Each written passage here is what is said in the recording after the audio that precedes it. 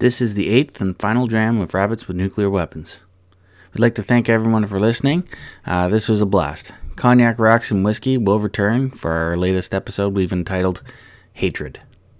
Ooh.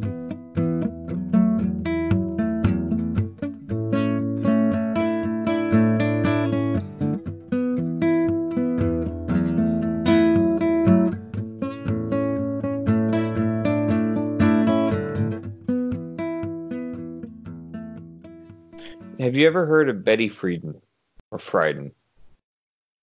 No. I've heard of a couple different Friedmans, but go ahead. So Betty Friedan is credited with launching modern feminism, arguably the most influential and successful intellectual movement of the 20th century.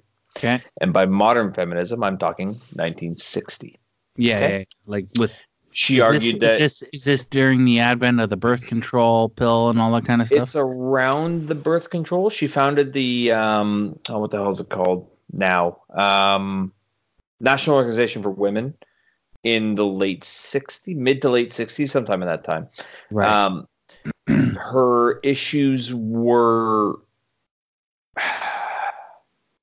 Her issues were mostly centered on stewardesses, right? Remember the old Pan Am thing? You can't be married, you can't have a kid, you have to look good. I don't remember the rules, but I know the stereotype. The old, they were rules. They were part of a contract. I had no idea it was institutionalized. Oh, that's wild. Well, it was 1950s, right? No, it makes sense. No, it makes perfect sense. Like I'm not shocked. But I just didn't know. Yeah. That's all. It's not surprising. So her feminism emphasized career-oriented independence, I believe was the term she used. Mm-hmm. You could have a job, right? And you didn't have to sign some as a woman. And you didn't need to be defined by a man's parameters or a woman's parameters, right? No, but like the key takeaway is she argued that she emphasized career-oriented independence for women and men instead of domestic life. Right? Equality, right? Men could already have it. So she was equality of opportunity. Yes, and not having to sign horrifically problematic contracts. One of the good takeaways of the modern generation is Hooters, which is a horrifically outdated institution when it was formed in the 80s, let alone in the 60s, is basically dying off because you can't serve salmonella wings and fucking shit mozzarella sticks that are still half frozen and have a girl that's, 2 years past their prime and about 13 pounds walking around in a tank top in a fucking orange shorts and high socks that haven't been in fashion since Phoebe Cates took her top up in Ridgemont High, and fucking expect me to pay fucking $18 for the privilege of getting fucking diarrhea at your shit restaurant. And this rant goes on forever. You should be a stand-up comic. Restaurant is fucking going down, and it goddamn should. It goddamn should go down because it's not 1960. And if I want to see a woman wearing scantily clad anything, I will go to either. I will either go to the strip joint or to Tinder, where women will exercise their freedom to do what they fucking wish. Anyway, I got off that. Sorry. That's a good rant. You should be a stand-up comic, my friend. You can keep that if you want it. So Betty Friedan was later found the direction that radical feminists were taking her initial principles. She found the direction that they were taking it was too far, found it difficult to resist the movement's push towards radicalism. And she was eventually kind of, how do I put this? She was eventually kind of ousted from the, so while she was held up as a example to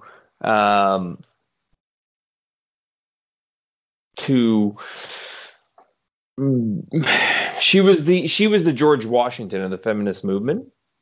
The same thing or the John A. Macdonald of what John A. Macdonald was to Confederation, Betty Friedan was to the feminist movement in the 60s. But she got the same treatment. At the end, her moderation fell to radical principles. And her name is not held in the same high regard as it was previously because she didn't go far enough. So her word wasn't held according to radical principles, as you say. Okay, so why do you think that is? Why do you think what happens? Like, and you're reading the Gulag Archipelago right now. I think I'm about I don't know. I want to say about 10 to 15% through it right now. What do you think? Well, the Gulag Archipelago is a 5-volume book. Yeah, I know. It's nuts. It's nuts. I have. The fuck was that? That was my audiobook of the Gulag Archipelago. I have 11 hours left in volume 1. Yeah. And it's taken me it's about a 24. I think the first volume is 24 hours. I think I got the abridged version. I have the unabridged 5-volume version, and each volume is 24 hours of audiobook. It's taken me about 3 weeks to get through that. And normally, every time I drive, every time I'm in the gym, I'm listening to audiobooks. But that book is just so goddamn depressing that after it cannot be what I listen to driving to work in the morning. It cannot be what I'm listening to driving home from work in the morning. I can handle it at the gym because I'm just like, oh, whatever. They were doing hard labor too, bro. Let's fucking push this iron.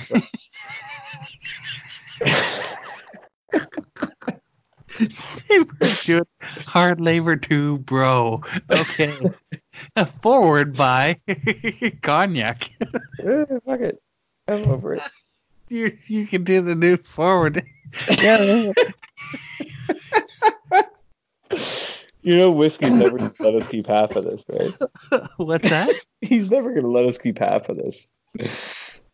He might not. It doesn't really matter. Like I'll go through it. He doesn't listen to the own podcast anyway, but he trusts me, which is it's an active trust on his behalf, and he's I make sure that I try and make sure that I don't let him down on that aspect because he's a hell of a lot smarter than I am. You could probably, if you've been recording this whole goddamn thing, you could probably put out like 4 to 5 little 40-minute blurbs as we rotate around topics. Totally. And the thing is going through and editing everything so that everything has kind of a nice flow to it, right? Because it took us a while to get to this point where we're actually like, you know what, fuck it, we're recording, we're gonna keep doing this. So yeah, and I'm good to keep going until your wife pulls you away, my friend. Yeah, absolutely. But it's funny. So I got my bottle of whiskey here. I got a little Sleeman original draft to wash it down with when I'm getting a bit of heartburn. And so I finished off the Powers Gold label. It had a tail left in it. I finished off my black bottle, which had a tail in it. I am thinking about switching out this Lagavulin. When we take our next 2-minute pee break, I'm thinking about switching out this bottle of Lagavulin for a nice Woodford Reserve bourbon. A little bit of sweetness would be nice right now. So I think I'm getting my 10 to 15-minute warning right now. So so it won't even happen. It probably won't even happen. I wouldn't go too far.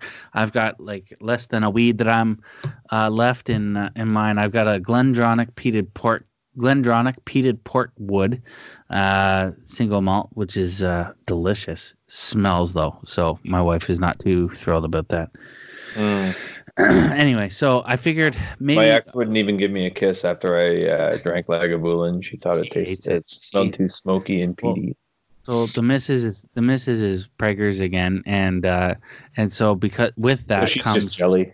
Well, no, it's not really. She's not much of a drinker herself, but with that it comes. She has heightened superpowers. She can smell shit from a mile away. I can tell I've been drinking apparently.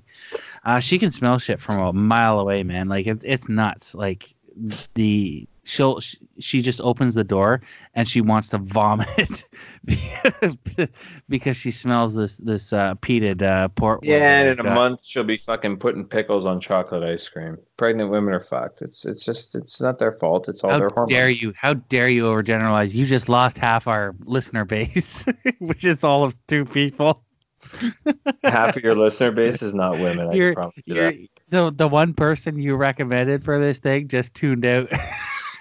Nah. She's fine. She's French. Probably didn't understand it. Garous, t'écoutes encore, je te niaise, Cordis. Yeah, tabarnak. So the last. So I guess the question I was going to ask you with regards to the Gulag Archipelago is, what do you think, or how?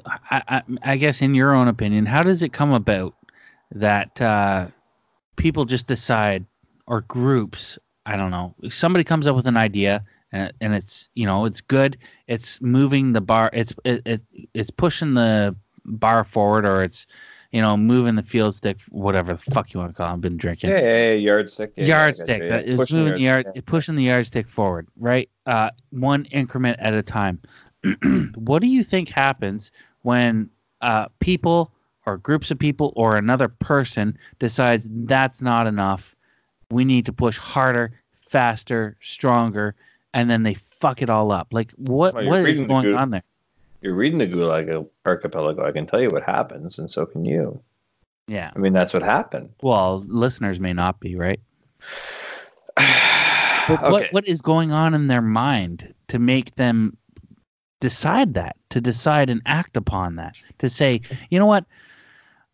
I like what you're doing, but fuck you because you're not progressive enough. Like, that it seems like such a cognitive dissonance that happens in somebody's brain to say, fuck you, you're not progressive enough, or fuck you, you're not taking this thing far enough.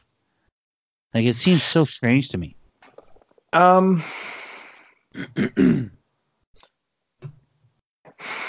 Part of it's willful blindness, I believe. Do you think it has something to do with something that we talked about at the beginning of the podcast with, people like me who only read the headlines and make a decision? Or they inherently believe what they're told. Or even when they see something wrong, they keep their head down. They don't want to make a fuss. Yeah. I pulled up, as you asked me this question, I'll be honest, I Wikipedia'd. I pulled up a poem I remember hearing a long, long time ago. And if you'll indulge my pretentious art coming out of Quebec, fueled by the pipeline of francophone fuck. Fueled by the pipeline of oil money that ran out about 8 years ago. But I saw that political cartoon recently. It was like a golden pipeline coming from Alberta to Quebec with like dollar signs moving through it. And then out of Quebec was just pretentious art.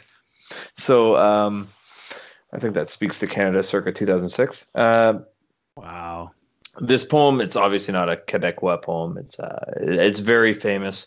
I'm sure you'll understand it as soon as I start saying it, or recognize as soon as I start saying it, by Martin Niemöller, a German Lutheran priest.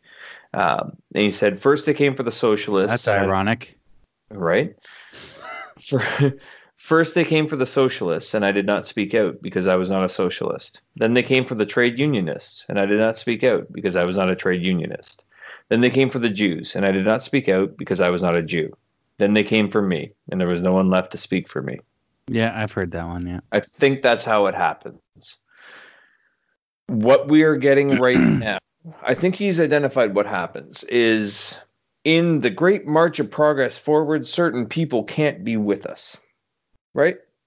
We have no more place for bigots or racists or homophobes. And even though we decide who are bigots and racists and homophobes. Right, but I am going to take a moment and say that, in my opinion, there is no place for a bigot, a racist, or a homophobe. Depends on how you decide how somebody fits that criteria, though. Redefining parameters. I'm not redefining If shit. you hate somebody because of who they are or what their religion is or who they choose to fuck, you're wrong.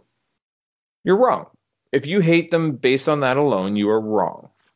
But what if Now, somebody disagrees with you on that point? Are they arbitrarily amongst that group? Because that's what people are doing. Wrong. They're just The wrong. problem, They need to be re-educated. but They don't should need to be people be able to have their only? They don't need to be re-educated by being attacked. They need to be re-educated by being educated. I was brought up. My parents were strongly anti-homosexual. Strongly. Not religious in any way, shape, or form. Just my dad never trusted the gays. But you know, the more you meet people, the more you realize people are the same. It doesn't matter to what corner of the world you find yourself in. I would wager that everybody wants a better life for their kids than they have for them. Right? So we're all the same in that regard. Except I don't want any fucking crotch goblins. Right. But I want a better life for your kids than we had. And I don't know how the fuck we do that because things are like super good here in the West. Super easy. Super good. And I think they're actually too good. And you guys have talked about adversity, lack of adversity. No, that's the thing that gets brought up often, and I've heard it said a number of times. And I mean, it's a topic of philosophy, really. It's I think it came from Kierkegaard. I think I've mentioned it a couple times. Yeah. That we seek adversity. Yeah. The human things will become so easy and so simple for human beings that the only felt lack that they have will be for lack itself. Mm-hmm. Right. So that we used to die. Up until about 100 years ago, we died from a lack of caloric intake. Now we die from too much caloric intake.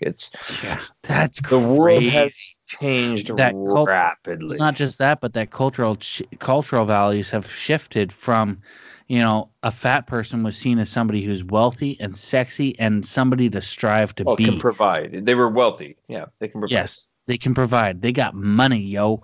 And now they're just everywhere.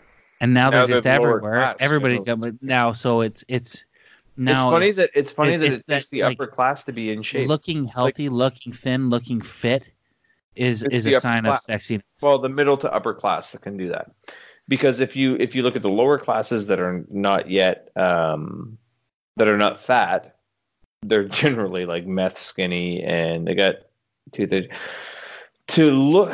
then you get the lower middle class who are generally kind of pudgy and soft northern people, at least here in Canada and in the UK and stuff. But it's only once you get to the middle class and then the upper classes, upper middle class and then the upper class, that people are back to like super fit all the time. And the reason for that is, firstly, I'm going to go from middle, upper middle class perspective. It costs a fair amount more money to eat healthy and have a gym membership than it does to eat McDonald's dollar menu.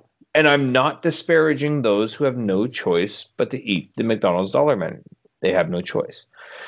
Now, the upper class, and now we're talking Hollywood stars. Oh, fucking, what's her tits? Nelly Furtado had a kid, and 6 months later, she had her abs back. Yeah, that's because she has 2 personal trainers on staff, a nutritionist, a cook, and a nanny to take care of her kid that never sees her until they're fucking old enough to be worth something. You know what I mean? Like, it's now the weird spot where it used to be the upper class were kind of pudgy, and that was a sign of not only their ability to eat, but their ability not to have to work. Yeah. Tans. That's what most people aspire to. Unsexy until about the 60s. Tans were what the working class did out in the fields. That's why women in England used to carry around the parasols. I mean, it also rained all the time in England, so parasols. Parasol is like it's like an umbrella, but for the sun. So women, the wealthy women used to carry around an umbrella even in the sun, so they wouldn't get a tan. They would stay as pale as possible. Wow. Because only the lower classes had to work outside and get sunburnt. They used to call a tan a sunburn. That's now crazy. We call a sunburn what it is. a sunburn, and we've all had one because you have the same pigment as I do. Well, I don't know if you've met me. Danny Boy makes a good joke about it. I'm like most Scottish descendants. I get sunburnt watching fireworks. You get moonburn. It's pretty bad. I'm about as white as it gets. Yeah, but you got that Scottish coating of fur that helps you a little bit. So somewhat. I'm Irish, mate. I got fuck all except for gorgeous blue eyes, a goofy accent, and a fucking aversion to the sun. And somehow you speak French too. Tabarnak, they call this. Hey, you're in a petite community hollandais à Québec. And that's why you're Cognac. I think I'm getting the boot here, so we should probably wrap it up. It has been almost 4 hours. So. I'm pretty sure it's been well over that. But it's you know what? It's actually been almost 5 hours. Holy shit. Yeah, because we started at 8, didn't we? We started at 8. We've been going solid. It's almost, it's about 4 hours and 40 minutes or so. Well, if you want to start an aside, Cognac and rocks, even though you don't mix those two things. If you want to start I think we could keep talking. I think we could talk for hours, dude. So I think I think it would be foolish to not keep something like this going. So if we if we want to get together again, we can try and do something like this. I'm going to try and turn this into something salvageable. Maybe. There's a lot of information here. I don't know if I can sit down and edit like almost 5 hours of content. I mean, you can. I may have to divide it. Yep, I'm wrapping it up. I'm getting the wrap up symbol. Yep, we're going. Yeah, later. But the bottom line is I'll try and edit this. I don't know if I cut it into a couple of small sections or if I make it one big section and we don't call it shortcuts, we call it long cuts with Cognac and rocks. No, call it shortcuts. It's like Dan Carlin's Blitz edition, right? But they can sometimes be 5 hours long. So that's true. Call it shortcuts. We'll just do this. Get Whiskey's permission, but I do want to sum up with a message because that's what Whiskey always does, and it makes you sound smart. Educate and inspire. What? Educate and inspire. That's supposed to be our message, I guess. That's your message. That's not my message. My message is educate yourself, grow as a person, decide what you think is best, not what society thinks is best, and vote and inform your MP of such thing, because that's the beauty of living in Western society. And do understand when you choose not to vote, that is your choice. However, please sympathize that there are people around the world literally dying for the chance to vote. That's good. All right. On that note, thanks, buddy. I appreciate you coming on. Cheers. Anytime. Yeah, bye. Boy.